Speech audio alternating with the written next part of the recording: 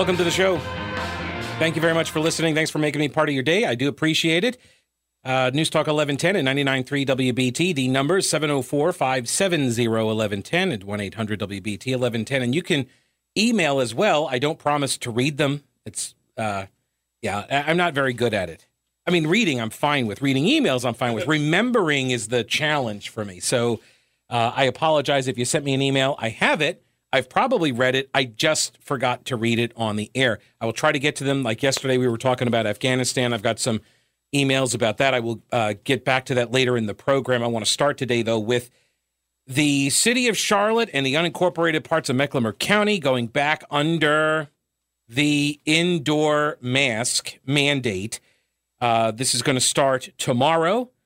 The rest of the county most likely following soon after, according to WSOC TV's write-up by Joe Bruno. County officials announced the decision yesterday, and we heard it live here. With our COVID cases, hospitalizations, and positivity rate continuing to rise, Mecklenburg County Public Health recommends a mask mandate countywide. They are also recommending that the Board of County Commissioners adopt a public health rule mandating masks indoors across the entire county. If approved, it would go into effect in 10 days. To advance the process, we have called a special meeting of the Board of County Commissioners this Wednesday afternoon at 3 p.m. to discuss the issue, present the proposal, and ask for a vote. In the interim, before the effective date, Mecklenburg County and the City of Charlotte will proceed with instituting individual mask mandates in the unincorporated areas of the county and the City of Charlotte to mandate mask wearing indoors as soon as Wednesday. Each individual town board will decide whether they want to take any interim steps before the effective date of the rule. No additional restrictions are being considered at this time. Right. Okay. So, all right. So the local towns, the six, we used to call them the six towns. I don't think they're towns anymore.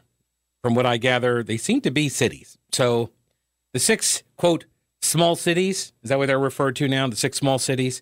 Because we used to call them the six small towns. So the six small cities in Mecklenburg County, you guys totally have the right to govern yourselves for the next 10 days on this matter. All right. So you can totally adopt your own mask mandate right now. You could do that right now. And if you decide, you know what, you don't want to do that right now, it's fine because in another 10 days, then the county will adopt it for you. See, that's local control. Meanwhile, the countywide rule that is going to be issued here, remember, the Board of County Commissioners in Mecklenburg County operates as the Board of Health. A lot of people don't realize this. And I was actually discussing sort of the history last night. I was on the phone. I was discussing this history with, let's just say, somebody who remembered it too. And going back through it, it all stemmed from the Jack Stratton DSS case, which... for folks who weren't here at the time, it was a pretty big deal. It was a very big deal. And Jack Stratton, who went on to stalk me and my wife, and now he's dead, but he and his wife had lost custody of their 10 children. DSS in Mecklenburg County had gone across county lines to take their kids from them at a house in Gaston County. And the DSS people said that they had fled after the initial visit where the social worker tried to examine the kids outside the presence of the parents, and the parents were like, you can't do that, get out of here, and then the DSS people left, and so then the Strattons all went to Gaston County. They got in with a church who put them up in some big house because they had 10 kids, and they were living in I want to say it was a 1 or 2 bedroom apartment that was a duplex, and Stratton was fixing it up for the landlord. The second unit in the duplex was out of commission. It had extra bedrooms, and Stratton was fixing that side of it. They were living in the other side of it, but they had 12 people living in 1 or 2 bedrooms. I think it was 2. And they were poor.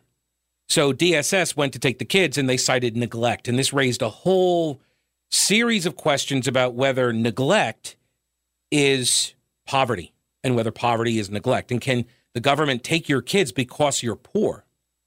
Also, they thought there was a racial component. I couldn't imagine if this case were happening right now because Jack Stratton was white and his wife was black and the kids were biracial. And They then go to Gaston County. DSS from Mecklenburg follows them over there, takes the kids out of Gaston County, and that raises another set of issues. Did they have jurisdiction to do that? The kids ended up going into the foster care system, and the parents never got their kids back. Well, I get turned on to this story. I meet with Jack and Kathy Stratton at their house. I did interviews with them, did the research on it. Anyway, so the story then blows up, and you've got lawmakers getting involved, you got county commissioners getting involved, and the health director at the time, a fellow by the name of Jake Jacobson, who was in charge, and Tyrone Wade was the attorney for, I think, the DSS system. And so we were battling with those folks because they were trying to, and then what was the judge? Judge Libby Miller, I think was her name. And they had, shut the media out of the courtroom so we couldn't follow the proceedings because kids were involved. And then, Stratton then starts making this argument that everybody is involved in a child trafficking operation because the foster parents and the system pays parents, and they pay them more if the kids are biracial, and they pay them even more if the kids are siblings, and they pay them more if they're more siblings. So you have all of these financial incentives to take the kids, he's saying. So after all the publicity, now you got reporters cramming into the courtroom to see all this happen, and they finally give him a way out, basically. The judge gives him an exit ramp, and I think it was to do a counseling session. He refuses. He doesn't get the kids back. He then turns on me and all the other media people. Now he accuses all of us as being part of the conspiracy, and then his kids, apparently one of his kid is sexually abused at one of these foster homes by another kid. And so now it's he's saying these are child sex trafficking ring. This is a child sex trafficking ring. That was the story. And so Jake Jacobson was in charge of the health department at that time.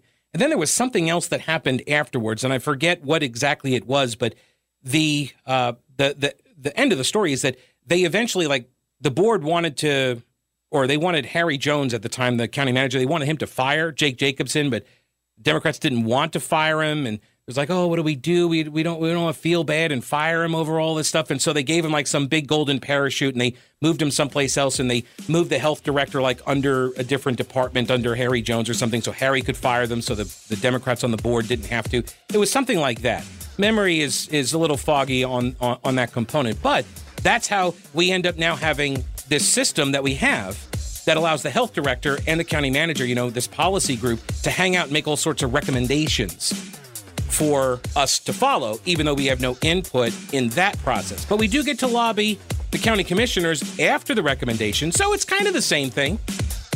The same thing every single day on the roads. Terrible traffic. That's why we have Boomer Von Cannon on staff here.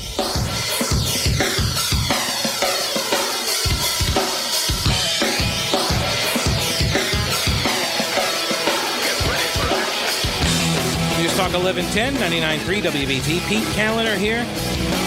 The Mecklenburg County COVID-19 Policy Group met on Monday. They met yesterday to discuss the state of the coronavirus in the community.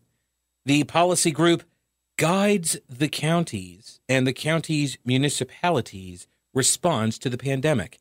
I will say this, at least our own policy group has clearer members, the member list of the policy group is far more transparent and clear to us than who's advising Governor Cooper, right? Right now, Mandy Cohen, the Health and Human Services Secretary, she's advising Governor Cooper. And I think Eric Hooks, the former DPS, Department of Public Safety Secretary, he was on there too, and the Emergency Operations Director, Mike Sprayberry, but he retired. So I'm not sure who else is in there, but he just has experts and the data and science. That is the mantra that guides all of the religious edicts. I don't know who else has been advising him. He says he talks to a whole bunch of people all the time about everything, but don't have a member list. So following the meeting, several Mecklenburg County leaders, including County Manager Dina DiOrio and County Health Director Gibby Harris, held a news conference where they announced their recommendation to implement indoor mask mandates, first in Charlotte and then around the entire county. And we'll wait for the soundbite to play. We have to recognize the fact that our schools are convening in 2 weeks. All of our children are going back to school, many of whom cannot be vaccinated. Half of whom who can be vaccinated have not been vaccinated. So we know we've got a situation that could cause significant issues for us for transmission of this virus in our community, especially among our young people. That's the reason we need the masking in our community to protect them as they get back into school. We also know we have a holiday weekend coming up, and we've had significant experience with holiday weekends creating increased cases in our community. So the bottom line is we need people to get vaccinated, and we need people to wear masks. Those are the two things that are going to help us monitor, manage this situation, and keep us from continuing to escalate in our community. We know that COVID is here to stay. We have got to manage it. Vaccines and masks are going to help us manage this as we move into the winter and back into the spring again. All righty. So this is how we manage it. By the way, I think at some point we should consider ditching the term pandemic, because now it's endemic. Right? She just said that. Gibby Harris just said that. It's endemic. It's here to stay. And I know that it's very fashionable right now for people who got the vaccine to attack the unvaccinated Americans as saying they're the reason why the spread is going around again, why the Delta variant has taken hold, which of course ignores several key pieces of information, including the fact that the vaccine was not available to everybody at first. We had to give it to the teachers first, remember? Well, not really. Okay, we gave it to the elderly, the infirm people in congregate care facilities, right? Then we did the frontline workers, and the teachers are like, we're frontline workers too, and they lobbied and lobbied and lobbied, and we're like, all right, fine, you can go ahead too. And I think at last count, it's only like half of the teachers, something like that, or school personnel are even vaccinated at this point. It's about half of the entire county, as I understand it as well. So there's hesitancy among about half of the population, by the way. A lot of people who have not gotten vaccinated. It is not simply Republicans. There are a lot of young people. There are a lot of minorities, blacks and Hispanics that have not gotten vaccinated as well. But it is very fashionable to blame the knuckle-dragging Trump supporters as the reason why everybody has to wear masks again. This is completely unhelpful. It's not only untrue to a large extent, as I just mentioned, but it's unhelpful. You're not going to get people on board by doing this, right? That's not the way to do this. And if you think that making me, a vaccinated person, wear a mask in public is going to make me turn on unvaccinated people and yell at them and berate them and try to get them to make a different decision, that's not going to happen. I refuse to be pitted against my fellow citizens because of their health choices, because I don't know what their choice is. I saw somebody made a point. I forget who it was. I was reading something yesterday, and I saw this. It's an exchange between a person and like their server, and at a restaurant. And if you're going to card me for my vaccine, then I think I should be able to card the servers and the cooks to see who's got hepatitis. Is that fair? Why not? They could transmit that disease to me.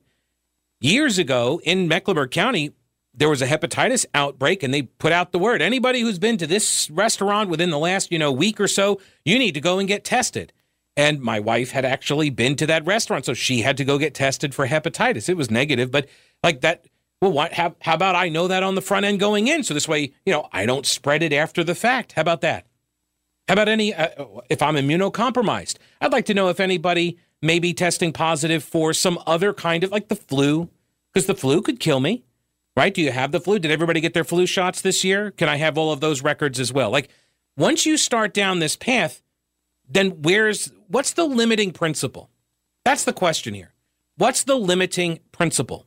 Because right now everybody's freaking out about the Delta variant, and they want to blame the people who didn't get vaccinated yet, which I would also point out, that there were a lot of people that could not get the vaccine on the front end, and there were prioritized distribution of the vaccines, which I understand why that had to happen like that. I do. I totally get it. I think Cooper and the federal government, they did that the right way in the targeted groups, right? It got convoluted, and then they fixed it. To their credit, they fixed it when they realized they were micromanaging it too much. Remember, like at the beginning, they were giving like group A and then like subgroup A1 and 2 and 3 and then subgroup 3I and then subgroup, A3B and like all this other stuff. It was just stupid. So then they just like streamlined it, made it easier, and that was better. And I'm trying to give people a lot of latitude in the way they respond to, an evolving situation, because you need to be able to adapt. So I totally get that. You have the vaccines then that go out in this manner. You are never going to get everybody vaccinated by that date of whatever it was, July 4th, when they were trying to pitch it as that.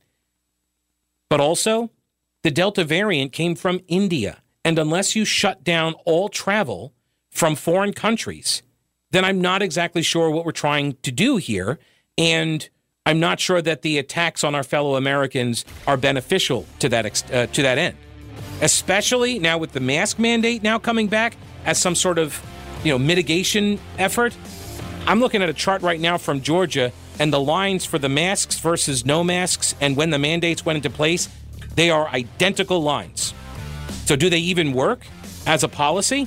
We'll get into some of that up next. First, let's go over to the WBT News Center and Mark Muller.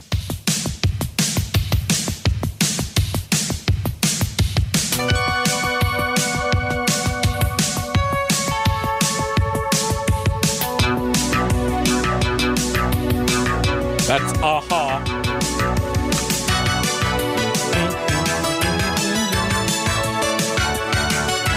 News Talk 1110 99.3 WBT. 12:35.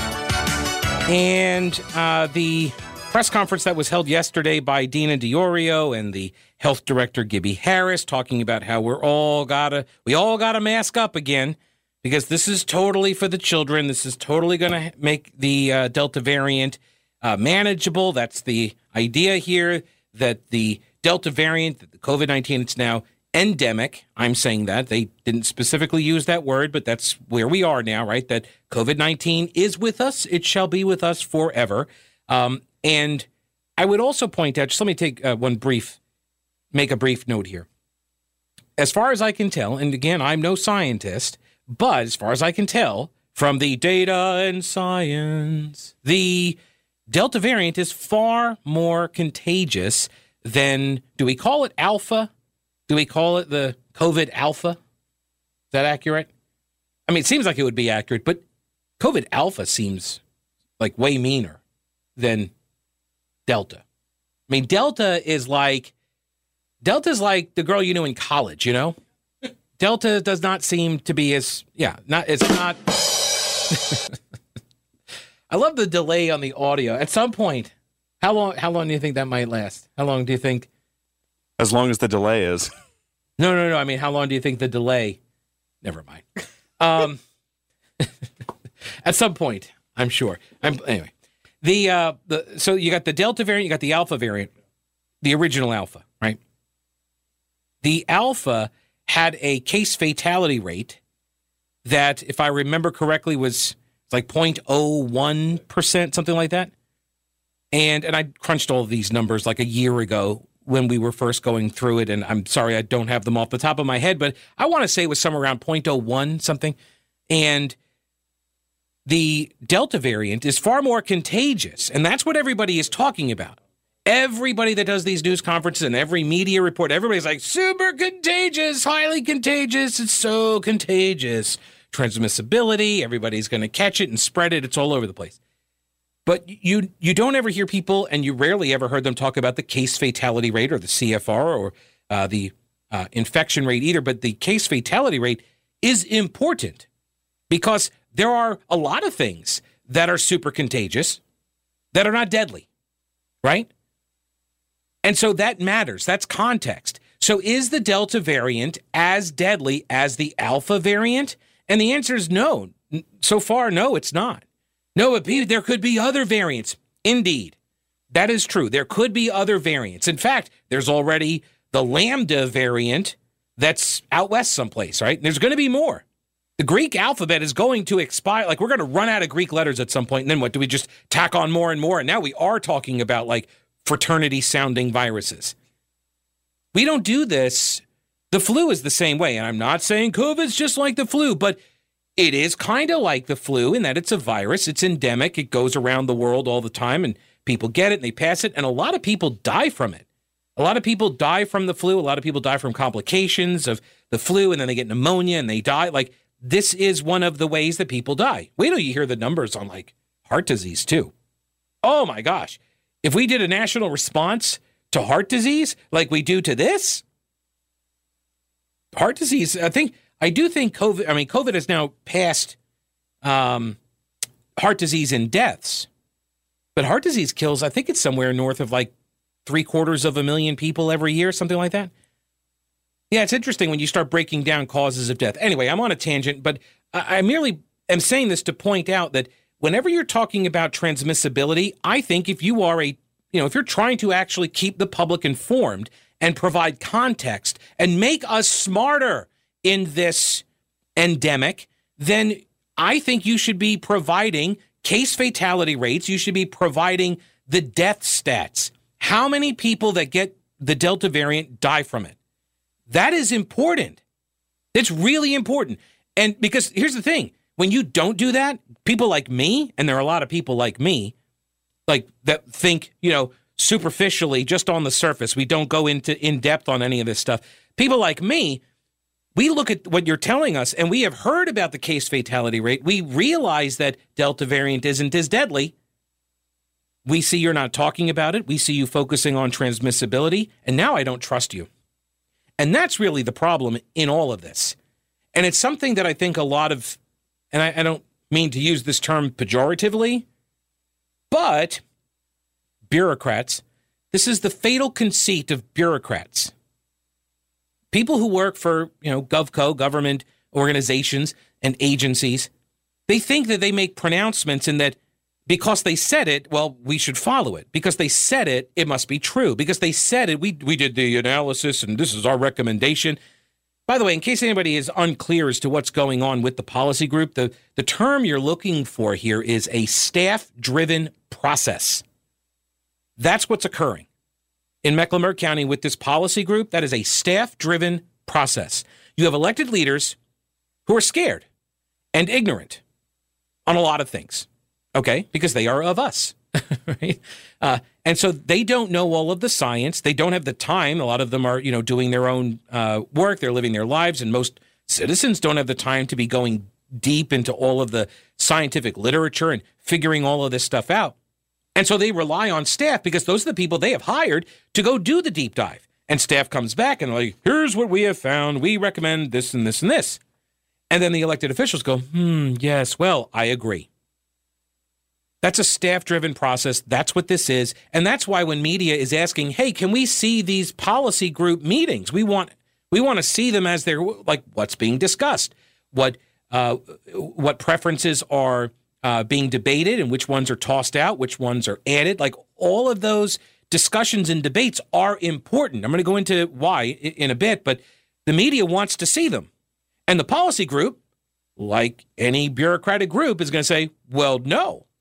Because we're just staff. We just hang around and, we do the deep dive and we consult the experts and we rely on the science and data and then we make our recommendation.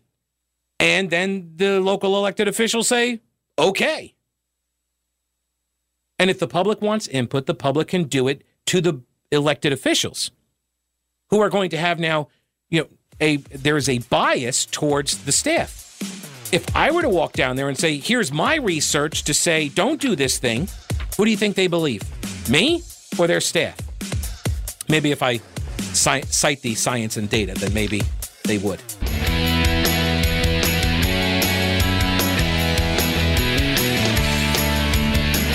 News Talk 1110, 99.3 WBT. We're all going under masks again. Going to have to wear the masks in Mecklenburg County, at least, according to the policy group that totally doesn't make these decisions. They just make the recommendations that every single elected body always follows after they get recommended. And also, I'm kind of concerned just like I was concerned about Governor Roy Cooper's unlimited and indefinite powers that he assumed for himself under the emergency declaration, or the ED. Just as I was concerned about Roy Cooper's actions under the ED, I am concerned about what appears to be the county managers referencing extensive powers that she and the policy group might be willing and apparently authorized, according to her, to take. I'm not so cool with what I heard in some of the briefing yesterday, some of this news conference. So let's get to it here. This is Joe Bruno from WSOC TV. He got the first question. 13 media outlets called on you to open the policy group meeting today. You didn't respond to the letter. Why did you keep the public in the dark? In terms of your letter, I appreciate you sending that to me. I did review it. I discussed it with the county attorney, and we came to the determination that the statute would not consider this body to be required to have open meetings to the public. Yeah. So we read your letter where you say it should be open. We read it, and thanks for sending it, and pound sand. That's what she told him. She did it with different words, but she said, shut up, go away. No, we're not doing this in public because we don't want to. And there's nothing that requires us to do so, so we're not going to do it. Right? By the way, one other point here. Let me backtrack 1 second. They were talking about managing. Gibby Harris was talking about how to manage the Delta variant COVID-19 right now. You know what I did not hear mentioned at any point in the press conference yesterday? And I honestly have not heard in virtually any of the press conferences that any elected officials have been doing for the last year and a half in North Carolina. Ventilation. Ventilation. When you look at the charts, again, not a scientist, but I am an observer of society and people. I enjoy it. I do. I enjoy watching people and how they behave, how they act, why they do things. I like asking them why they do things. And when you look at the charts of the first outbreak that we had, like back in summer, or you go back a year, right? You had the spring/summer peak. It went up, and then it dropped back down again. And then we had the big spike around the holidays, right, around wintertime. And then it dropped down again. Now it's gone back up again. It's been going up again in North Carolina. Why do you think that might be? In terms of ventilation, is there a connection there? Now, I assume the people that consult all the experts and rely on the data and science, I assume all of them know the answer to these questions, right? That ventilation is actually a vital part of managing the spread of an aerosolized virus. But nobody ever talks about it. I find that to be odd. I do. I find it to be odd.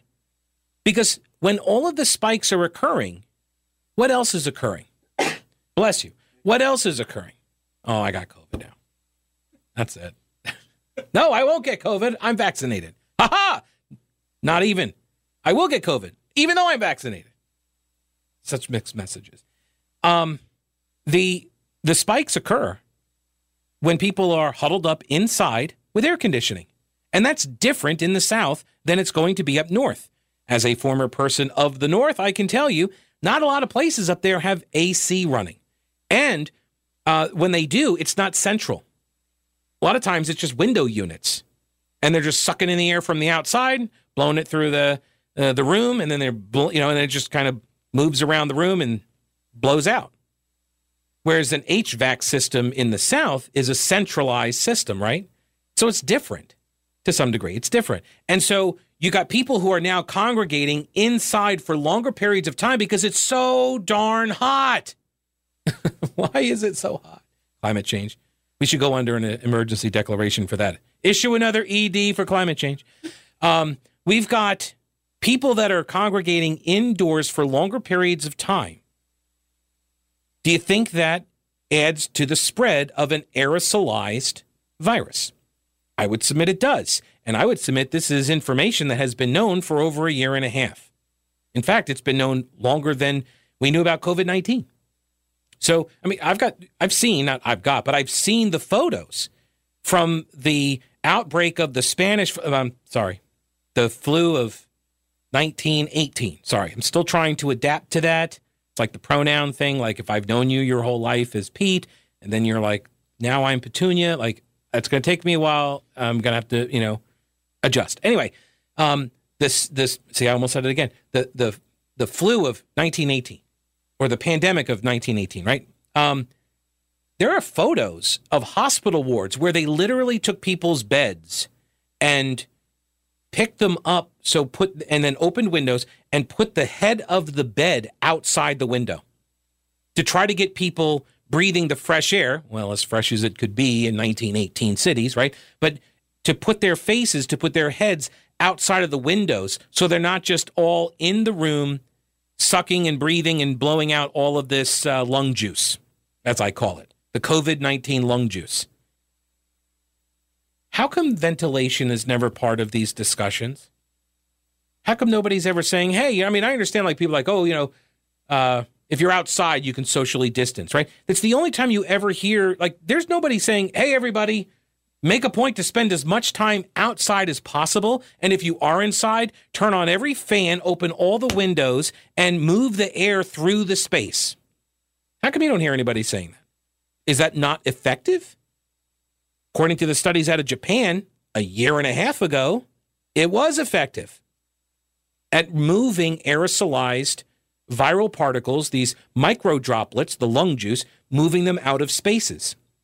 In fact, I saw another study that was done in some sort of alarmist fashion in order to, issue more crackdowns and get more restrictions in place, that it was cited as the reason why we got to shut down all the restaurants again is because, like, you have all these people, you've probably seen this graphic, all the people sitting in a restaurant, and the HVAC system, the blower, was sending the stream of air, like, in a certain direction, and the people who were there in the path of that stream, they all got COVID.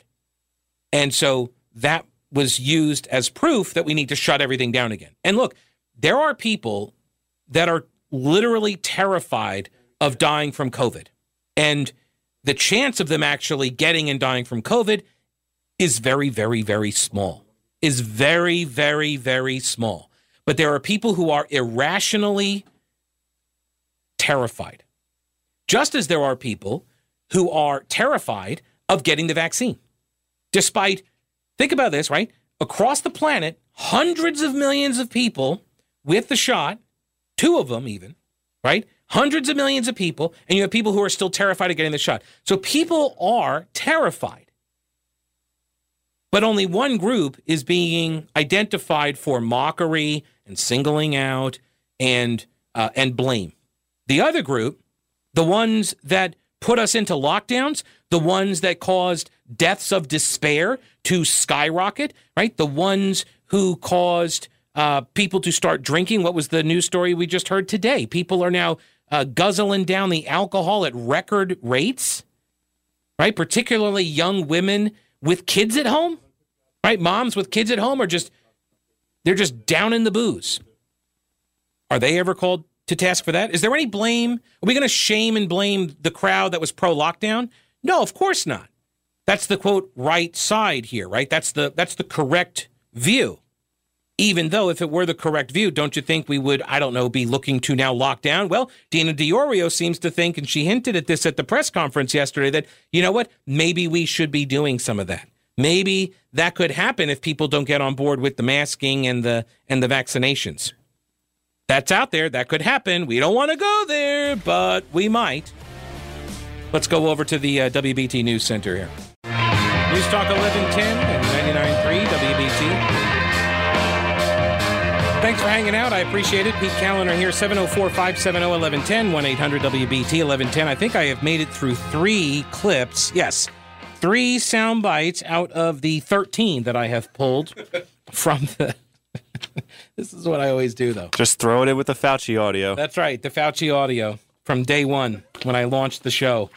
I had like 8 clips of Fauci, and I didn't use a single one. But one day, baby. Edward, welcome to the program. Hello, Edward. How are you? Better than good and improving. Thanks for taking my call, Pete. Certainly. One thing I wanted to mention, and I got to put a disclaimer out there. While I am employed by Train Technologies, I am not a spokesperson for Train Technology. Okay. But you were bringing up HVAC. Yeah. You know, the U.S. headquarters are right up the road in Davidson. Okay. And believe me, the industry, whether the government talks about it or not, understands the importance of clean air. And the industry as a whole has done a great deal towards improving indoor air quality. And it's amazing the things that you're going to see. And again, shameless plug for Train Technologies. Early on, when you had to have the minus 70 degrees C temperatures to move the vaccine, Train Technologies was doing it with the Thermo King brand. We came out with equipment that would go down to minus 80 C. That's about what I like to. That's what I like to sleep in. That's where I like my bedroom weather to be when I sleep. Yeah. Yeah, really. So there are advances nobody would believe that are out there, and we just need to pay attention to it. So the question, though, is right. So and I totally agree. Like, I got installed. This was probably 5 years ago. My wife and I went and put in a whole system. I believe it was with Killingsworth, actually, and we put in a whole new system in our house. And we got the super filter. I forget the name of it. I think it was called like the smart filter or super filter, something. And it was, multiple filters. You changed it up at the unit itself, not the filters, in the ceiling anymore. And it was an upgrade on the filtration. And so the technology is proceeding. It is advancing. The problem is going to be, how do you get people to get that tech? Especially like if it's brand new, it's going to be more expensive, of course. So how do you get people to have that technology installed everywhere, especially if you've got to rip out old systems? That's going to be a huge lift in fast-growing Sunbelt cities, right? So how does that happen? And short of some massive, dare I call it an infrastructure spending bill, but short of that, then you just got to ask people, and you got to give us the information, say, hey, maybe spend some more time outside. We know it's hot, but find ways to improve airflow, like literally blow the air away and out of the rooms and such. Absolutely, and you go after it the same way that the food supply has been changing. Probably 5 years ago, I chose to go organic, and that's the only change I made, and my health went up. Skyrocketed just by going organic. And most recently, another person from WBT, Dr. Ernst, giving him a free plug. I've been seeing him, made a huge difference, with what I've seen with his program. But when we started, because my wife went organic too, Whole Foods was the only place you could go to get the food. Now, although it's not as much, Harris Teeter has a huge organic section. As people become aware, as we talk about the differences, organic foods, getting away from the pesticides, cleaner air everywhere, including in our homes, by talking about it in casual conversation, that's how we get the word out. Yeah. We need, just like in politics, it's all about boots on the ground and grassroots. Same thing with health. Whether it's the health of the air, the health of the food. Boots on the ground, everybody sharing that message. Yeah, hearts and minds, if you will. That's you're on an individual basis, just talking to people, and this is why their pitch has been this, go and talk to your neighbors about getting the shot, right? That's the same messaging they're trying to do with the vaccinations, like that you're talking about right there. Is just your conversation with your neighbor, your friend, a family member about what has worked for you is more likely to persuade them than some politician or a bureaucrat saying, get the shot and you'll get $25, or get the shot or else you're a terrible person. You're more persuasive, especially if you have had success. Yeah. We've got to evangelize it. Yeah. Hey, Edward, I appreciate the call. Thank you. All right, thanks. It's true. And here's the thing. This actually gets to another, and if I get to the audio, I can tie this together better. But this gets to the point of the wisdom of crowds, right? Where he was talking about the organic sections in the grocery stores. Well, why is that happening? Because people see the value in a certain product, and so they then spend their money on that product. That sends signals to the market not just to the manufacturers and the farmers and everybody else on that side of the equation, but also the retail component, right? You've got the retailer that says, oh, okay, well, we got like we're like selling out of these organic carrots way faster than those other carrots. So that means people want this stuff. And it's the same thing when it comes to shots and masks and how to manage response, right? Like, I understand, again, I am vaccinated. I recognize the benefit of herd immunity. I was an early adopter of the herd immunity goal. Like, I was saying, we need to get to herd immunity. That's the way that this is going to, like, we're going to get past this. And when they came out with the vaccines, I was like, boom, this is how we get there. I mean, I'm not interested in getting sick to get there. I'd prefer to not get sick to get there. So I'm doing my part. However, the wisdom of the crowd is that there will be people who make different decisions. And then we're going to get to see what is the impact of those decisions. And when people are like, well, we have seen an uptick in the vaccination levels over the last few weeks. Like, well, why is that? It's because of the Delta variant. People are now worried that they may get the Delta variant. And so now you've got people making a different decision than they were willing to make a month ago. Because maybe they thought a month ago we had beaten it. We got to herd immunity. And now they're like, oh, darn it, we haven't. Got to go get my shot. Right? People like the wisdom of the crowd. Dina Diorio may be the smartest person in the policy group, but she's not smarter than the entire policy group. Right? Anthony Fauci, when he was at National Stadium, throwing out that first pitch, even if it was full, he may have been the smartest person in the stadium, but he's not smarter than everybody in the stadium. It's the wisdom of crowds.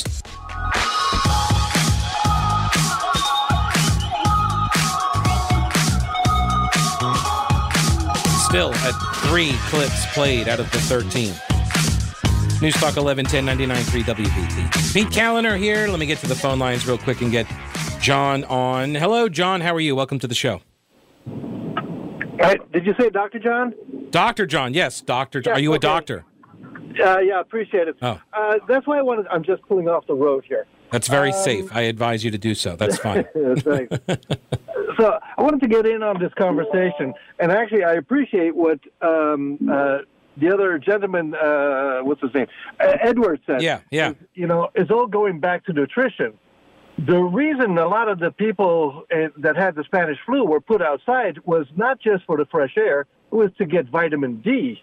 Yes. There are, if you look, one of the biggest things that gets me is that they say, "Oh, the science is settled." There's no science to show that anything else but the vaccine works.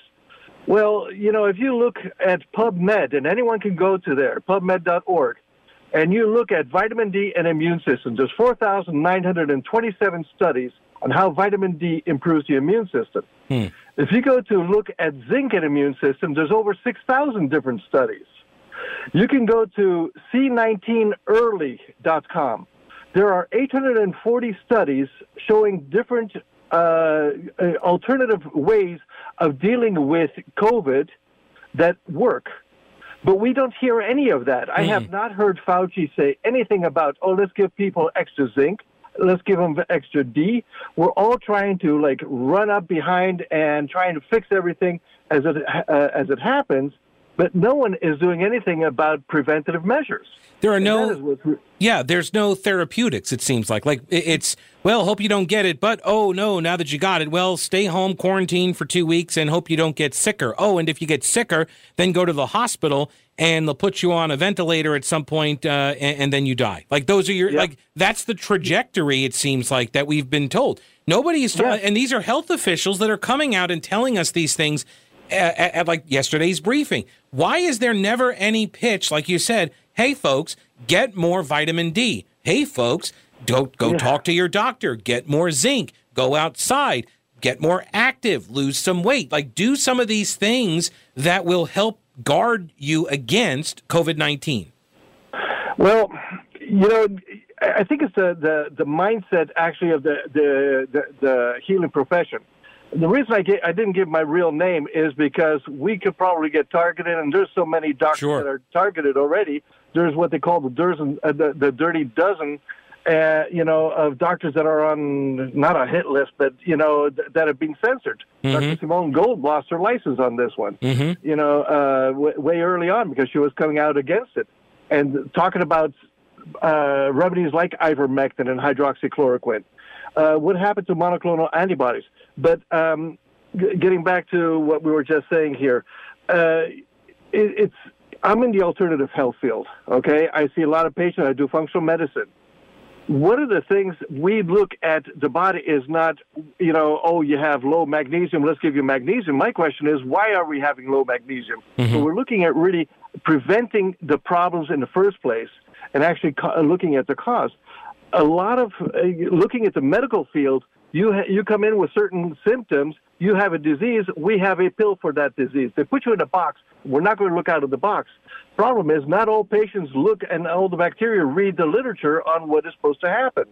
Okay? So bacteria work different and viruses work different than what we think in different people than everyone, suspects or the same in everyone. I got so many ideas floating in my head. I can't get my right. So, well, I think one of the issues also is that we as consumers demand the pill. We demand the therapy in a bottle. We demand the cure in a bottle. This is because it's easier because it means we don't have to make any changes, right? And it comes down to what Edward said earlier: is you want healthy foods, you want organic foods, and you want to look at different things that can keep you healthy instead of getting sick. Boost your immune system first. Look at all of that. Why is everyone pushing the vaccine? Obviously, it's not working. If you look at the Delta variant, well, how come we have so many people that are vaccinated, and now suddenly we're getting a Delta variant? Right. Well, if you look at, this is the really, I was going to say this is the experiment. People who were against the vaccines are saying, well, this is an experimental vaccine, and I acknowledge that. Sure, okay, it's experimental, but I took it just like I believe in people's right to try, right? Donald Trump did as well. Republicans passed it, the right to try. So if people want to try experimental therapies to save their lives, they can try them. I'm fine with that. And I am part of the experiment group. And people who are not getting the vaccines are part of the control group. And let's see what the outcomes look like. Let's see who, benefits from the vaccines, who doesn't, how much they benefit. Because now I just see they're getting ready to recommend that everybody get booster shots now, 8 months after the original shots. So, does that mean that they're, quote, not working? But there's so many people and so many powerful organizations, I would submit, that are invested in the idea that they work, that I'm not even confident that if it turned out they didn't work, they would tell us. And that's the problem. That's the real problem, is that nobody trusts what these people are saying to us anymore. There are so many eminent doctors out there. There's Dr. Geert Vandenbosch from Belgium. He designs vaccines. He used to work for Gavi, and he used to work for the Bill and Melinda Gates Foundation. So he's definitely not an anti-vaxxer. And he's saying we should not be doing this. Definitely don't give a vaccine during pandemic, because that is driving the production of the variant. The variants. I've heard that as well. It's kind of like with, bacterial, you have bacterial resistance. Well, it's kind of the same. Yeah. No, I've heard the argument as well, but I don't know the science. Hey, Dr. John, I appreciate the call. I got to run to news. Thanks so much for chatting.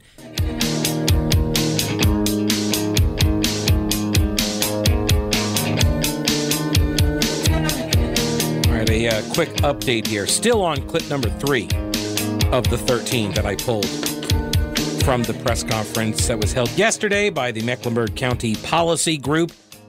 The town managers, county manager, city manager, they all got together. I think these are all unelected people, but they're people that were hired by the elected people. So it's kind of like they're elected, right? And they're just making recommendations on how everybody, might get put out of business at some point, restrictions on everybody. They're just making they're just recommendations. We don't get to see the give and take of the discussion or anything like that. And it's completely non-political, because after all, why would politics be involved when you get a bunch of bureaucrats together to formulate a recommendation, right? I mean, politics, bureaucrats, it's like those two things are opposite ends of a spectrum. Never, right? So Joe Bruno from WSOC TV asked the first question during this briefing, and he asked about why it was, closed to the public. And she said, well, Dina Diorio, the county manager, said, yeah, well, we're just staffers. We're county employees and we're not elected officials. And so we just looked at the law and we don't have to be open. And so that's how we're interpreting it. And so we're not open. And then a follow-up came from WBT's Brett Jensen to that question about why these are closed meetings. Why did you decide not to make the meeting public? What I said earlier, I'll say it again, is that we looked at the statute, we looked at the work that we do as a policy group, and made a determination that this is not a body that would be required to have open meetings. Next why question. Why not make it open anyway? Right. Because there's some meetings that we have that are just staff, and there are other meetings that we have that are considered public bodies and meetings that are open to the public, and this just doesn't qualify. So we try to follow the rule and be consistent in terms of how we apply the statute. So that's not an answer, by the way. The answer is we decided this because we didn't want to be public, right? Because if they wanted to be doing this business in public, they would do that. They obviously believe that they have the option to do so. They've chosen not to. Why? She won't say. I would suspect it's because they don't want the pressure. And look, this is a legitimate argument to keep it closed. I'm not saying that this is an illegitimate position that she's not stating, but I suspect they hold, which is why you don't have cameras in the Supreme Court, right? And I've known this for years. Anybody who covers politics knows this, that and government, right? When you bring the cameras into the space, people's ability to discuss rationally, people's ability to collaborate and talk freely, right? It gets minimized. Right, those chances decrease when you bring media in, when you bring the public in. If it's a private conversation, people are going to be less guarded. They're going to be, well, what can we do? And there's some horse trading going on, and that might not look good. The sausage making process, if you will, right? So this is why the why question matters. She won't say it. I suspect it's because, yes, it is very much a process that requires, in their view, secrecy. And they don't like the term secrecy. I understand why, but that's what it is. You can call it a private meeting or whatever, but that's what it is. It's happening outside of public view. The people who are involved in policy group, first rule of policy group, don't talk about policy group. No, I'm kidding. But you have this group of people, they're making these decisions and having discussions that we don't see. That is by definition in secret, right? That is in secret. That is a secret. You can come out and say, oh, we haven't discussed this, but only if asked. They're not coming out and giving us minutes of these meetings. They're not saying all of the things that were discussed and who said what, arguments that were had. They're not telling us that.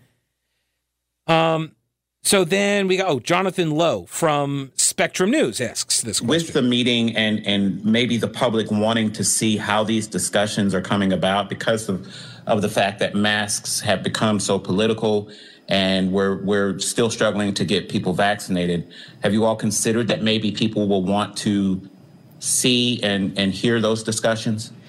With regard to your other question around how the decisions get made, that's the function of the group. I mean, that's what we do, is we sit around, we have conversations, and we make determinations that are not political, that are based on the science and are based on what we think is in the best interest of the community. And we do that as a group, and we've been successful doing that for 17 months. So this is not the first policy group meeting we've ever had. We've been meeting consistently since March of 2020. And I think we've done an outstanding job representing the community and making sound decisions that are in best interest of the community. And so I think that we have a recipe that works. And if we have a recipe that works, we're not going to be in a position to change it. Right. So, right. So a couple things. We think we've been doing a fantastic job. So no, we're not going to change anything. The second point is note the language at the very end where she says we're not going to be in a position to change it. This is a deflection of responsibility. This is an offloading of accountability. You may not even realize it, but I mean, think about it. When she says we're not going to be in a position to change it, as if these external factors are preventing us from deciding something otherwise, right? That's not the case. You have total authority to make that change if you wish. You just do not wish to, right? As if there's nothing they can do, as if it's not their decision to meet like this. But it is. Also, third point here, this part from earlier in the clip. We sit around, we have conversations, and we make determinations that are not political, that are based on the science and are based on what we think is in the best interest of the community. Okay. This is the point, right? This is the point. You're making decisions that you think are in the best interest of the community. Roughly 1 million people in Mecklenburg County, right? People who have, is that what it is now? I think I forgot the census number already. I forgot it. So you're making decisions that you think is in the best interest of 1 million people. 1 million people who have no sight into this discussion or decision-making process. And you're not elected, actually, to represent them. So here's a random question. What if you're wrong? Right? What if you're wrong? What if the thing that you think the community needs is actually not the thing that the community needs? And I'm not asserting that any decision you have made specifically right now is wrong. I'm just throwing out a test case, a hypothesis, if you will. It's kind of science-y, where you throw out an idea and contemplate, like, what happens if you're wrong? You've now made a decision for 1 million people. And if that decision is really wrong, people might die. That's a lot to put on a little old policy group, don't you think? This is what I was talking about earlier, the wisdom of crowds. This is the fatal conceit. Bureaucrats, central planners, they think that, well, we'll just get the experts in a room and we'll just chat amongst ourselves and we'll figure it out for the 1 million people. We'll make these recommendations because this is how they go about their daily lives and the work that they do inside government. And they have the use of force in government in order to do these things, right? Also, she said these decisions are not political, and I'm just going to call horse hockey on that, okay? That's garbage. That's garbage. Of course there's politics involved. Of course there is. Here's the first example, easiest one this is the low-hanging fruit. Gibby Harris is the health director, and her boss is Dina Diorio. You're going to tell me there's no politics there at all? What if there's a disagreement between the two of them? Interoffice politics is politics after all, right? That's part of it. So that's the obvious one. But then there are also the obvious implications that Diorio is the county manager. And the county includes these small cities, the 6 cities. And as the 6 cities, they are part of Mecklenburg County, there are things that the county can do or withhold or incentivize or try to dissuade these cities from doing. You're going to tell me there's no politics involved in that the managers and whoever the other bureaucrats are that are around there, you're telling me they have no understanding of that power imbalance, of that dynamic? Please. There's no politics.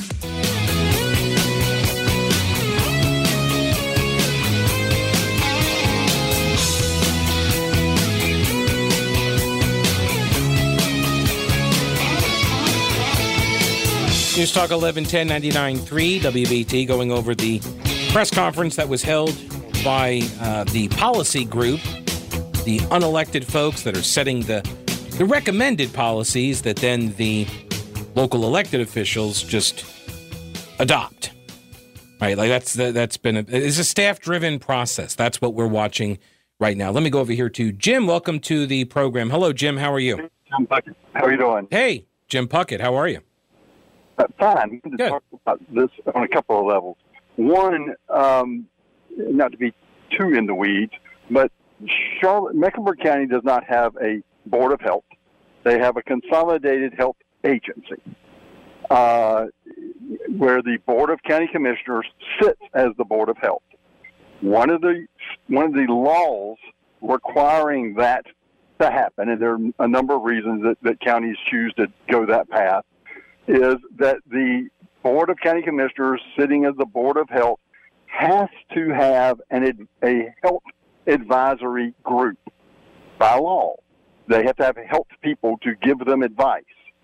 Under state law, that group's meetings have to be open to the public. Now, I don't know if the advisory policy group working on COVID is the same group. I would think it might be. That is the health advisory group. or if it's a subcommittee. But I would also argue that if state law says that the advisory committees meetings have to be open, then any subcommittee has to be open. One caveat, I will say, because I do not quite know, Mecklenburg County is exempted from some laws regarding this only because it was formed before a cutoff date.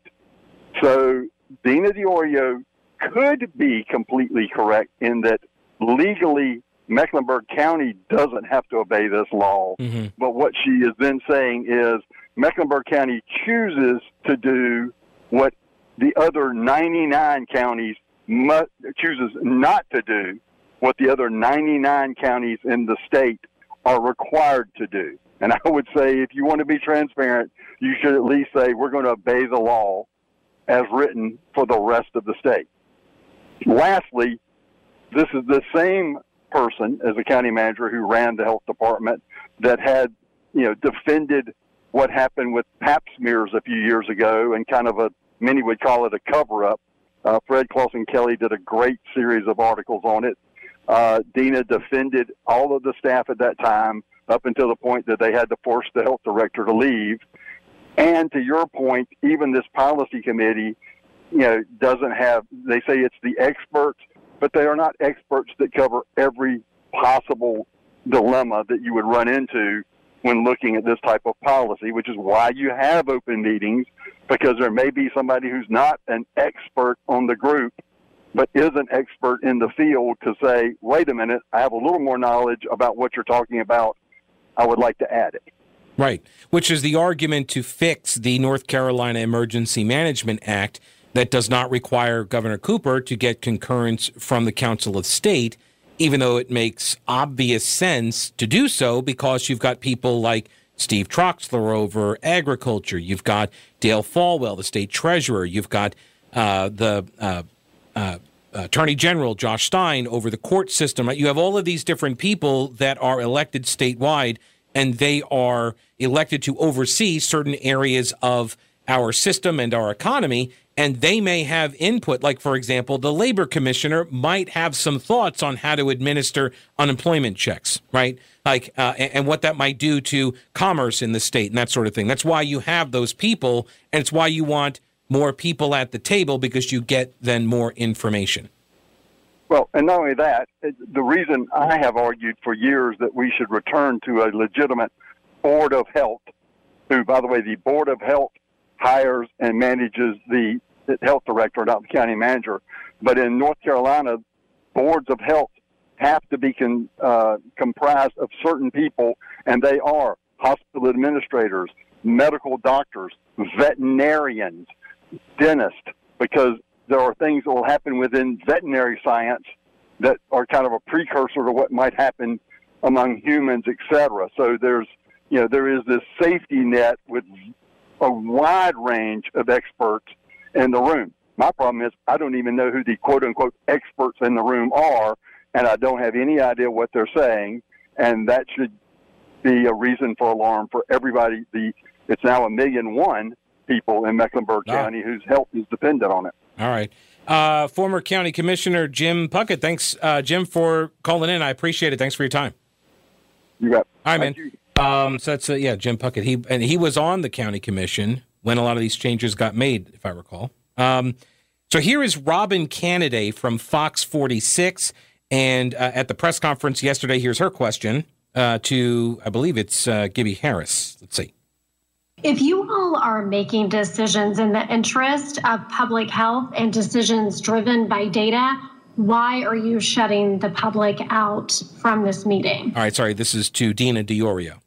So I think it needs to be clear that we are not making decisions about anything. No. We make recommendations to our elected boards, and the elected boards make decisions, which are all done in public. What we do at the policy group meeting is discuss possible recommendations that we need to make to elected officials. Right, and then you come out with the recommendation, and then they vote on that recommendation. So how did you get to the recommendation? Would you have, I don't know, how would you describe this? Did you decide on a recommendation? Did everybody, I don't know, take a vote on a recommendation and have that recommendation then sent to the public body, who then discusses that recommendation. What about other recommendations that don't get your approval, that you decide not to bring forward as a recommendation? Like, what about those ideas? I mentioned ventilation, but that's just one, right? Like, what about some sort of a public campaign to get people outside to improve their vitamin D levels? How about that? Did you discuss that? Well, no, see, if I don't think of the thing to ask, then they don't have to tell me. Because this actually came up a little bit later in a bit of a snippy kind of exchange over vaccine passports and vaccine mandates. This came up. And the only reason it comes up is because reporters think to ask the question. And if the reporter doesn't think about this potential solution or a potential course of action, then the question does not get asked, right? And then we don't know that they actually had a discussion about vaccines, or they did not. This is the problem with having these private meetings. We don't know the ideas that got rejected. We don't know this stuff because we don't have any record of it. So this is an argument for opening up that process, or at least even getting some minutes, maybe.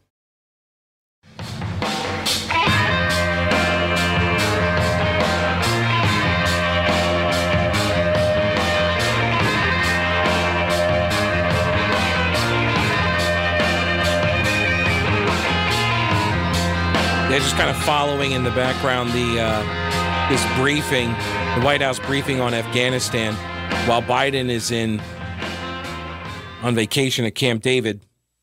And apparently CBS just asked Jake Sullivan, he of the Russia hoaxing community, whether U.S. forces will remain in Kabul until all Americans are out. And he says, I'm not going to comment on hypotheticals.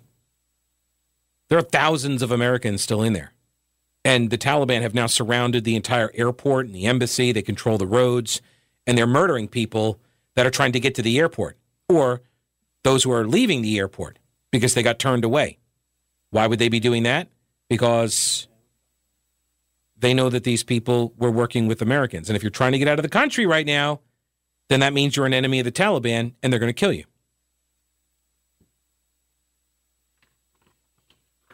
I mean, I'm not sure the country is actually prepared, like, psychologically for what we might start seeing. All right, back to this press conference. And yes, I got your tweet here. Jerry, who said about the last bite, the follow-up question from that last soundbite should have been, what was the last recommendation that you made to Mecklenburg County that they did not vote to implement? That's a good question. Has there been any incident, or I should say instance, any example of the policy group coming up with a recommendation that the politicians did not then approve? Are there any of those available? Is there an example of that? And now I'm sure they would say, if the answer is no, and they're batting 1,000, every single recommendation we come up with, they agree to. That's just because we're relying on the science and data, and that, our recommendations are so perfect. That's why we're batting perfect. Perfect or perfectly? Okay. Hunter Signs, I think is how he pronounces that, from WCNC, asked about how enforcement of the mask mandate would work. Listen to this part of County Manager Dina DiOrio's answer, if it'll play. We are, as Gibby said, looking at the possibility of civil penalties in the Board of Health rule, and we'll be talking about that, and then we'll have to make a determination about how and who could actually issue those citations, but we're still working through those issues. All right. They're still working through those issues. What issues? The enforcement, who gets to write the citations, how much they will be, civil penalties. So ideas are being kicked around, but we don't know what all of those ideas are. Right? Here's an admission that they are having various discussions about enforcement mechanisms, penalties. But we don't know what all the penalties they are discussing, what all of those are. We don't know the costs and benefits. We don't know, hey, if you start levying fines, what would be an appropriate amount for the fine? like a dollar value. I don't know. Do you suspend restaurants' licenses, for example? Do you go after them like that? If so, do you give them a warning? How many warnings? Do you think the restaurant community might be interested in hearing some of those ideas? But no, see, they're going to distill down the perfect idea, and they're going to give it to the elected officials, who will then receive the recommendation from the experts and say, this has to be obviously the recommendation that we follow because this came from the experts. I got another question. How many of these recommendations passed with unanimous votes versus split votes of some kind? Have there been any dissenting votes that made their way then to the elected bodies? What were those votes? What were they about? What were the arguments for and against? Why did you decide one way or the other? And when you're taking votes and making these determinations, is there zero politics involved? Because I would imagine some of these people might say, you know what, I can't take this back to my elected body. They're not going to go for this. Did anybody ever say that sentence in any of these policy briefings or policy group meetings over the last year? Did anybody say that sentence? Because I would wager somebody has. I would wager somebody has said the very sentence that I just uttered, which is, again, I can't take that back to my body. They won't agree to this. Somebody has said that. Who has said that? What was the topic about? Because that's the point. You're coming up with recommendations for the elected bodies to approve, not just to vote on, to approve. Otherwise, why are you making the recommendation? These are all geared towards passage, right? Has somebody ever made a recommendation in the policy group but then lost the argument? Has that occurred? We just don't ever hear about that idea that lost the argument. Maybe it was a split vote, whatever, but they had an idea. It didn't win a vote of some kind, didn't get consensus, and so it got dismissed. This is what a staff-driven process looks like. This is also an end run around the leaders. You're not giving them all the information. They can go out and find this information, right? This is the other thing, too. If you've got this panel of experts, why wouldn't you want your elected leaders to hear from those experts, too? Why would you filter it, distill it through this work group, and then give it to the elected officials? Why would you do that? Why would you act as sort of a gatekeeper, if you will? Just asking questions. David Hodges from WBTV pressed again on the why question. Why are the meetings closed here? This is cut 9. Yeah, why are the meetings closed? Why are they held outside of public view? Listen to this exchange here. I spoke with one mayor who previously was in favor of a mask recommendation, but after receiving some public input, decided that he was against it. Is part of the reason this policy group stays secret is because they're trying to avoid public input or public pressure? Yes. I sort of differ with your opinion that we're doing things in secret. We're having meetings of professionals in the county that are helping to formulate policy recommendations, and it has nothing to do with public input. All right, well, we agree on that. It has nothing to do with public input. But she disagrees that they're doing this in secret. They're just having a meeting of professionals. And we all know that when professionals meet, it's never in secret. Those are two opposite ends of the spectrum here, people. It's like tyranny and anarchy, left and right, you know, like male and female. Oh, wait, well, never mind. I take that back. So it's like opposite ends. They're like, if this is the thing that's happening, then it's obviously this. It can't be this other thing because they're completely at odds. Meeting of professionals versus meeting in secret. They're opposites, you see. Pressure, because when these recommendations go to the full Board of County Commissioner or to City Council or to any town board, any member of the public has the opportunity to come and speak to the board either for or against any recommendation we make. So to say that the public doesn't have any public input is just incorrect. It's not actually incorrect. They don't have public input in your process of the policy group. They do have input at the county commission level or the Board of Health level. They have that ability after you get a recommendation. Then they get to comment on the recommendation. They don't get to comment on anything else you guys were kicking around, like enforcement or anything like that. We don't get to have any input or even knowledge about that stuff until you decide to make a recommendation after you distill down all of the different ideas to the ones that you think will pass. But it's not in secret either. These are just professionals chatting. News Talk 1110 99.3 WBT. Let me go over here to Chip. Hello, Chip. Welcome to the show. What's up? Hey, Pete. All this talk about masking fines and masking mandates makes me think of another area of social interaction. Do we find the hooker or do we find the John? Well, I mean, it depends. Usually you go after the John, right? That's usually the case, and then they try to give services and a way out for the prostitute. But, I mean, it used to be that they'd go after the prostitutes, too.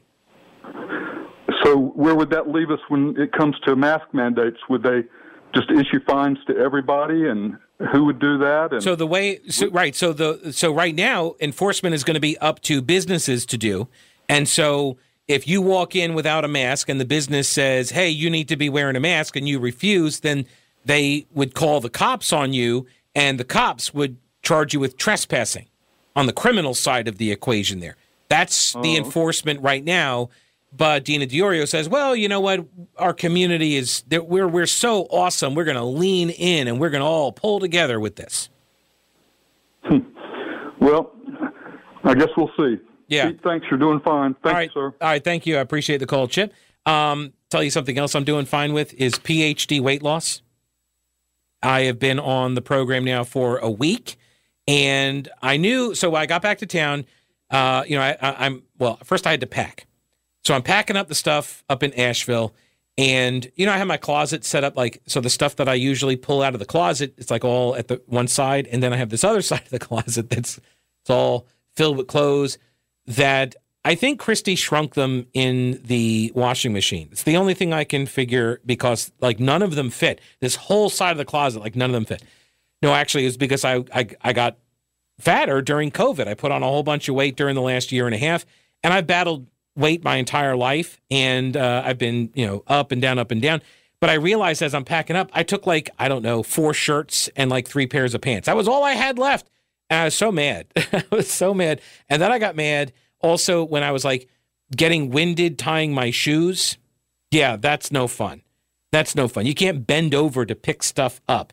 And I can tell you, it's already made a difference for me. I can now I can tie my shoes again. It's only been a week, and I'm tying my shoes without heavy breathing after the fact. I can tie here's the trick. Do you ever notice on people's shoes, are they tying the tie on the shoelaces? Is it in the center of the shoe, or is it off to the inner side of the shoe? Because it's off to the inner side, it means they literally can't get the foot in position to tie a bow right in the middle of the shoe because the belly is too large. That's where I was, and I was like, I can't be here anymore. So do what I did. Go to PhD Weight Loss. They're in South Charlotte. They will customize a personal plan for you with proven nutritional guidance. Also, they retrain your mind. That's been really cool, that aspect of the program. It's unlike any other program I've ever been a part of. So head on over to myphdweightloss.com and take your first steps today and do it with me. I got a couple more audio bites to play here as well. This is from yesterday's press conference. This is, I don't have time to run all of. All right, let me do this. This is a follow-up question from Spectrum News' Jonathan Lowe. And he asks about the spike that we're seeing now and whether or not this is similar to a previous spike that we saw a year ago. In 3, 2, 1. I heard you say, what more can we do? Oh, my goodness. That's the wrong clip. Entirely the wrong clip. That was from the General Assembly. We are seeing spikes that remind us of last winter.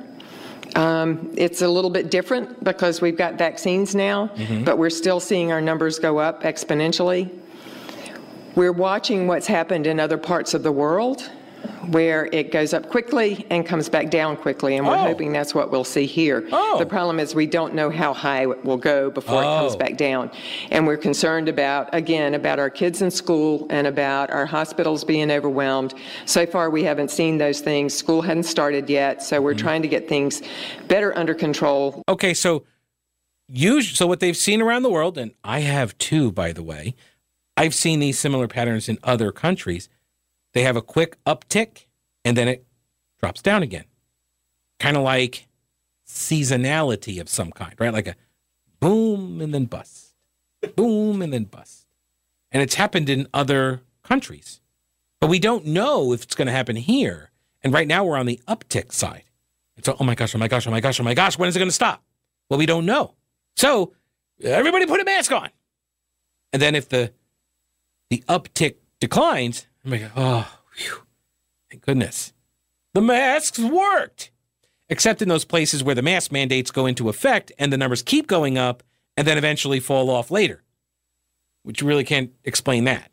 But better safe than sorry. Am I right or am I right? Than we have them right now. As I mentioned earlier, COVID is not going anywhere anytime soon. So I think we'll potentially see these spikes from time to time, and hopefully they're short-lived, but we're just going to have to watch that and see.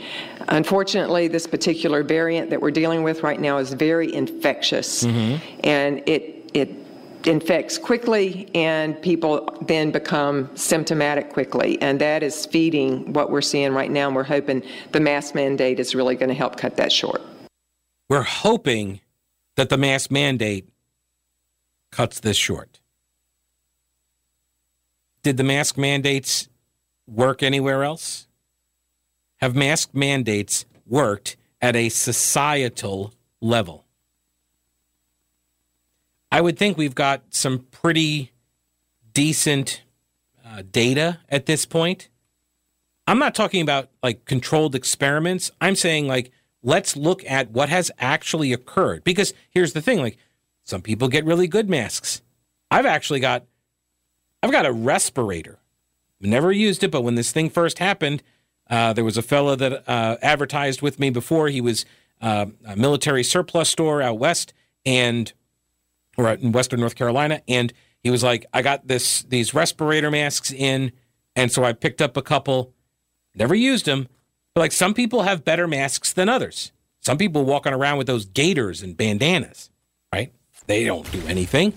And so what's the real world efficacy of the masks at a society-wide level?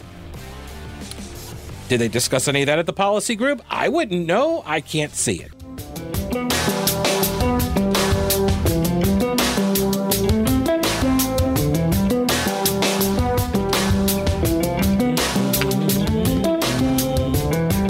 Oh, there you go. Yes.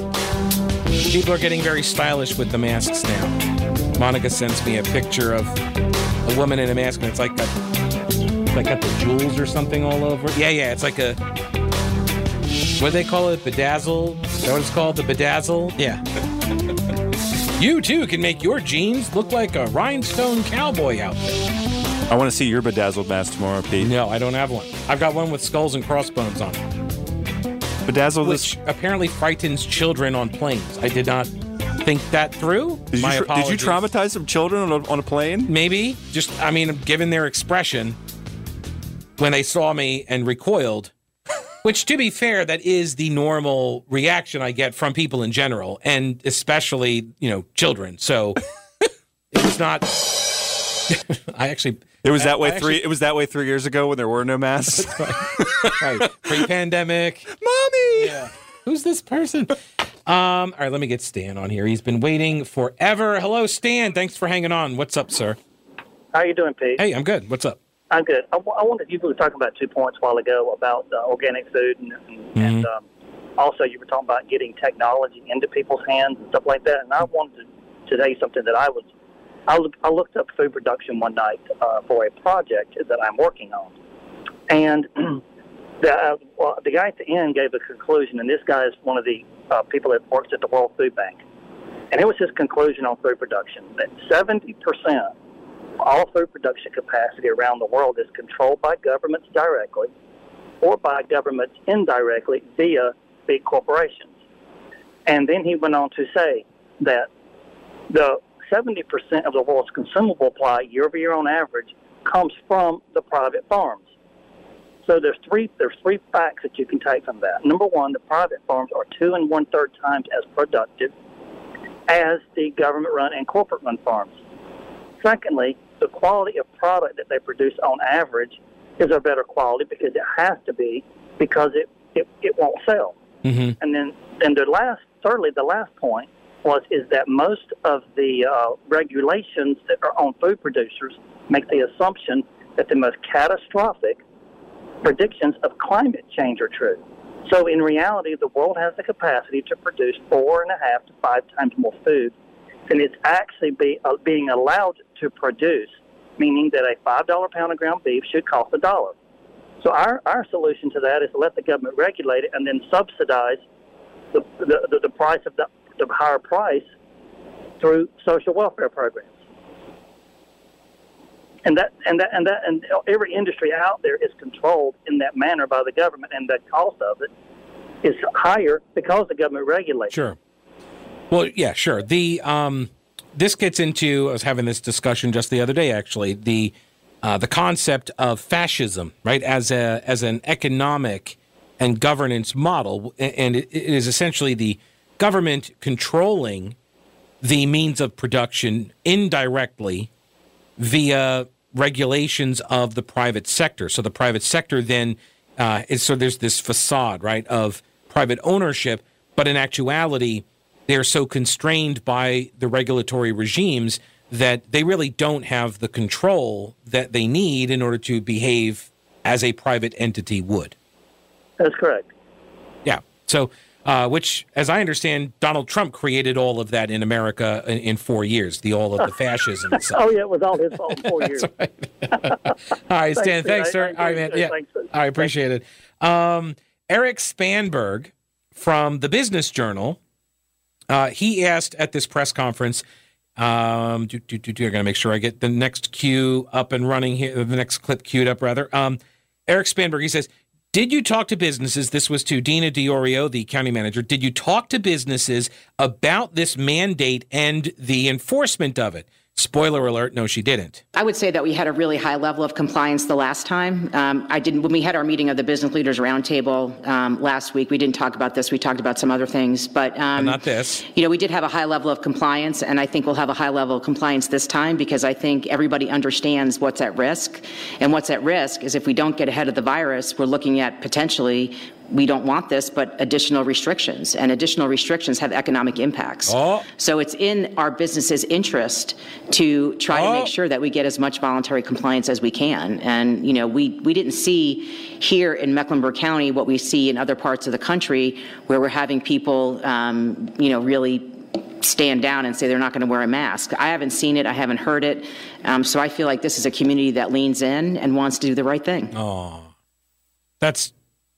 That's why we're half vaccinated. It's because we're all doing the right thing. Right? That's the standard they're setting as the right thing, but we're not all vaccinated, so why would you think we would be behaving the right way on this other matter? First of all. Also, she hasn't heard it. She hasn't seen it. She's not aware of anybody saying, I'm not going to comply. So because she's not aware of it, it must not be true. This is, again, the fatal conceit of the central planners, right?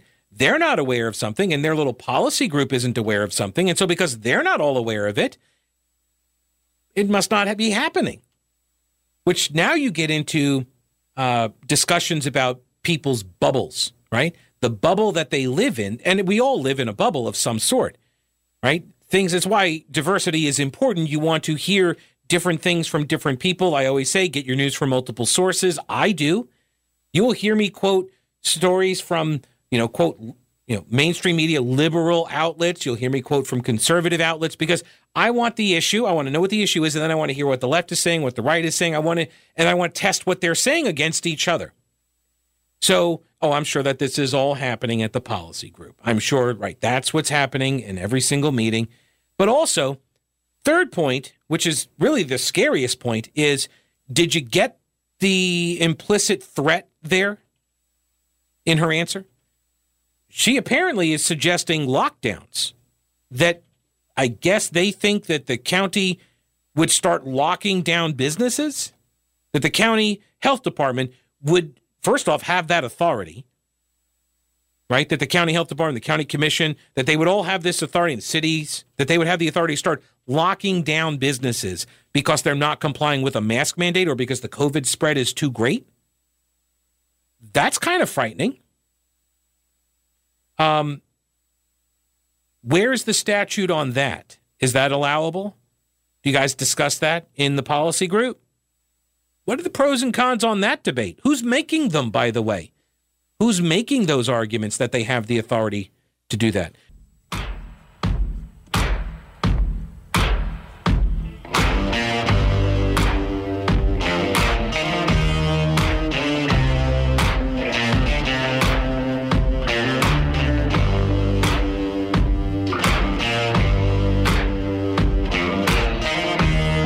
News Talk 1110 and 99.3 WBT. Pete Kaliner here for a few more moments.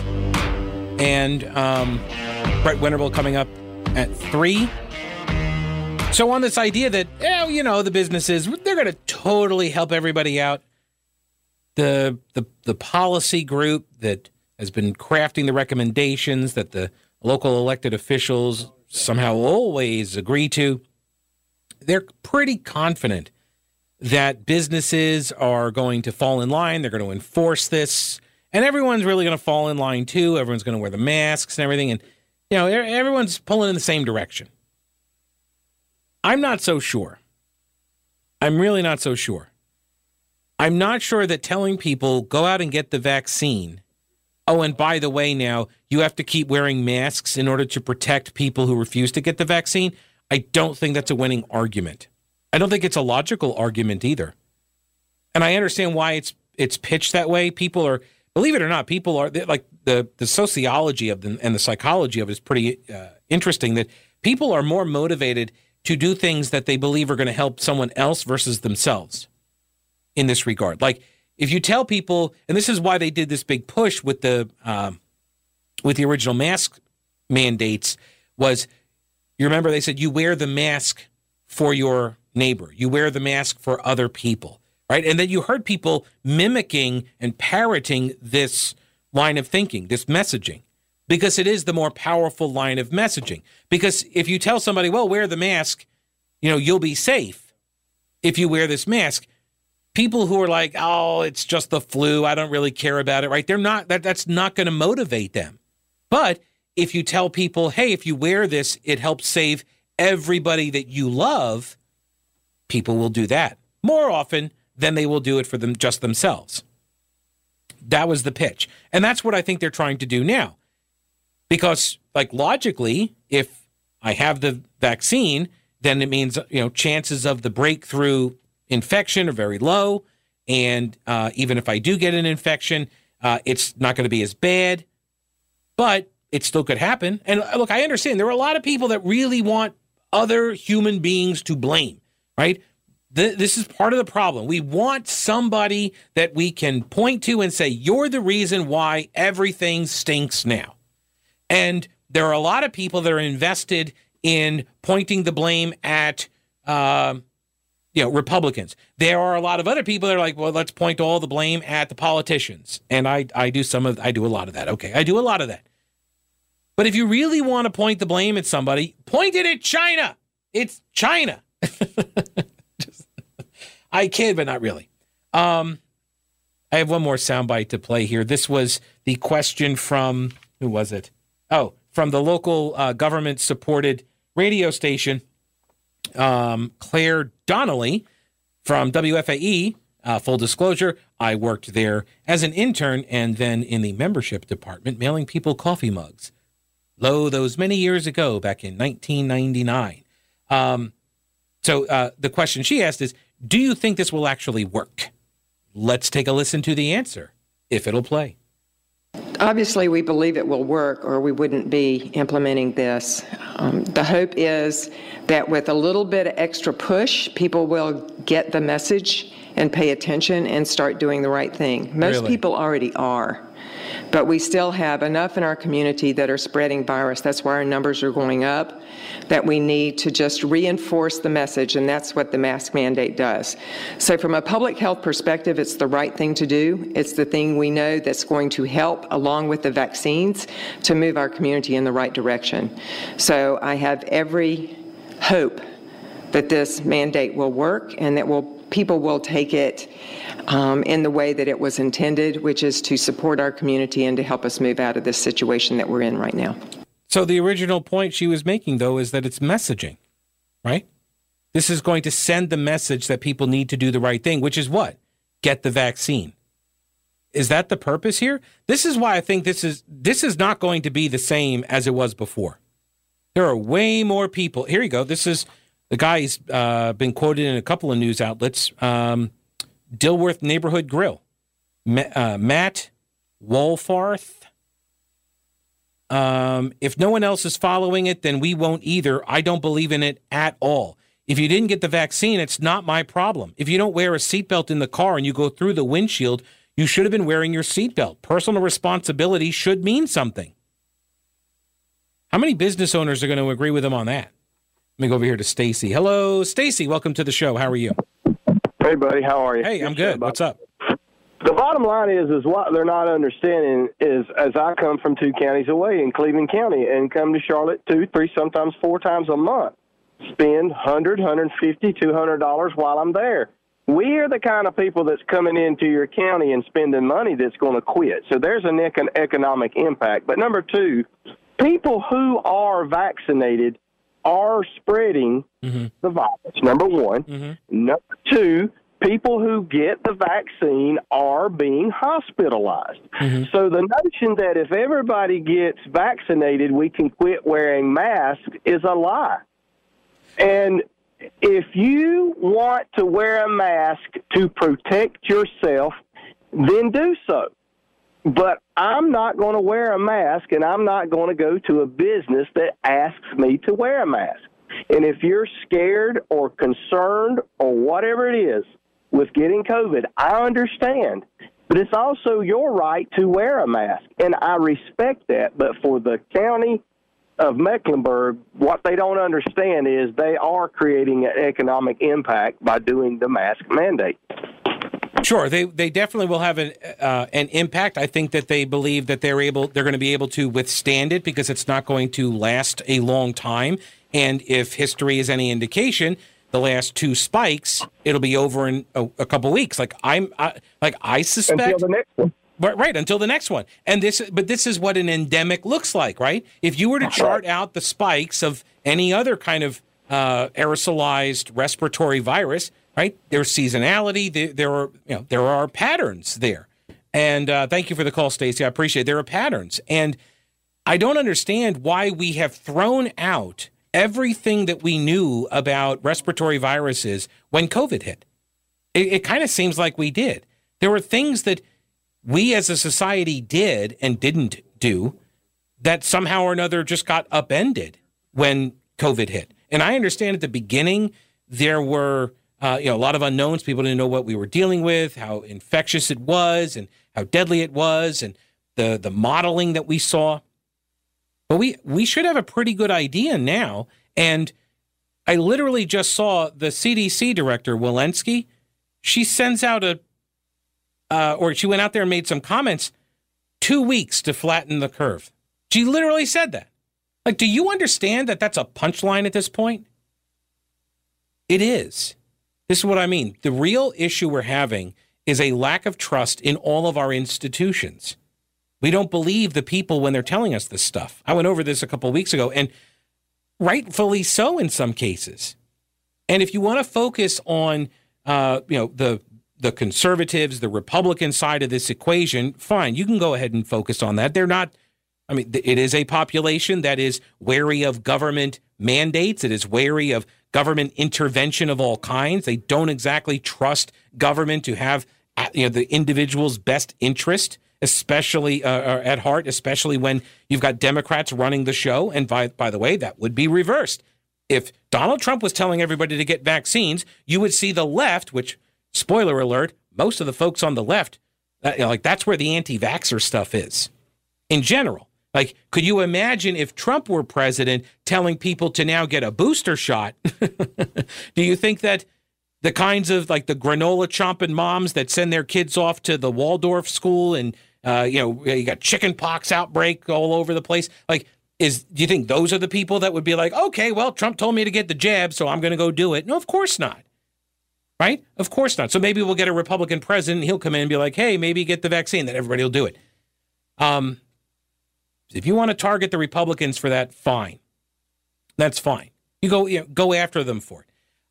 But the longer this goes, and the more it becomes obvious that like this is endemic, and now you're going to have to keep giving people shots every 8 months. Every 8 months, you expect me like. And what happens, by the way, if I miss? What happens if I miss the 8-month booster?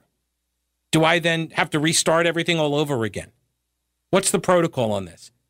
Right? People don't trust these institutions. They just don't. Because, especially for folks on the right, we just went through 5 years of you guys telling us that you had all this information that Donald Trump was actually an asset of the Russians. They had this video of him in a hotel with hookers. It was actually Hunter Biden that was in the hotel with the hookers, and they got his laptop. They got his laptop. They got 2 laptops now from this guy. Like, I'm at a loss to understand why you guys on the left don't understand why no one on the right trusts your advice on this stuff. So no, your shaming and your browbeating of this stuff, it's not going to matter. You know what will matter is when people see more of their friends and family getting sick and dying. That actually will prompt more people to go and get vaccinated than any amount of these threats or Roy Cooper's lottery or the $25 DoorDash cards or whatever it is they're giving out. Like, that's not going to move people on the right. What will move them is the belief that the vaccines work. And when you tell people, get the vaccines, oh, and by the way, nothing's going to change for you, that's not a compelling or persuasive argument in favor of vaccination. But what do I know? Just a radio guy. All right, Brett Winterbill's up next. Stay tuned. News Talk 1110, 99.3 WBT. Thanks for hanging out with me. We'll talk with you tomorrow. Don't break anything while I'm gone.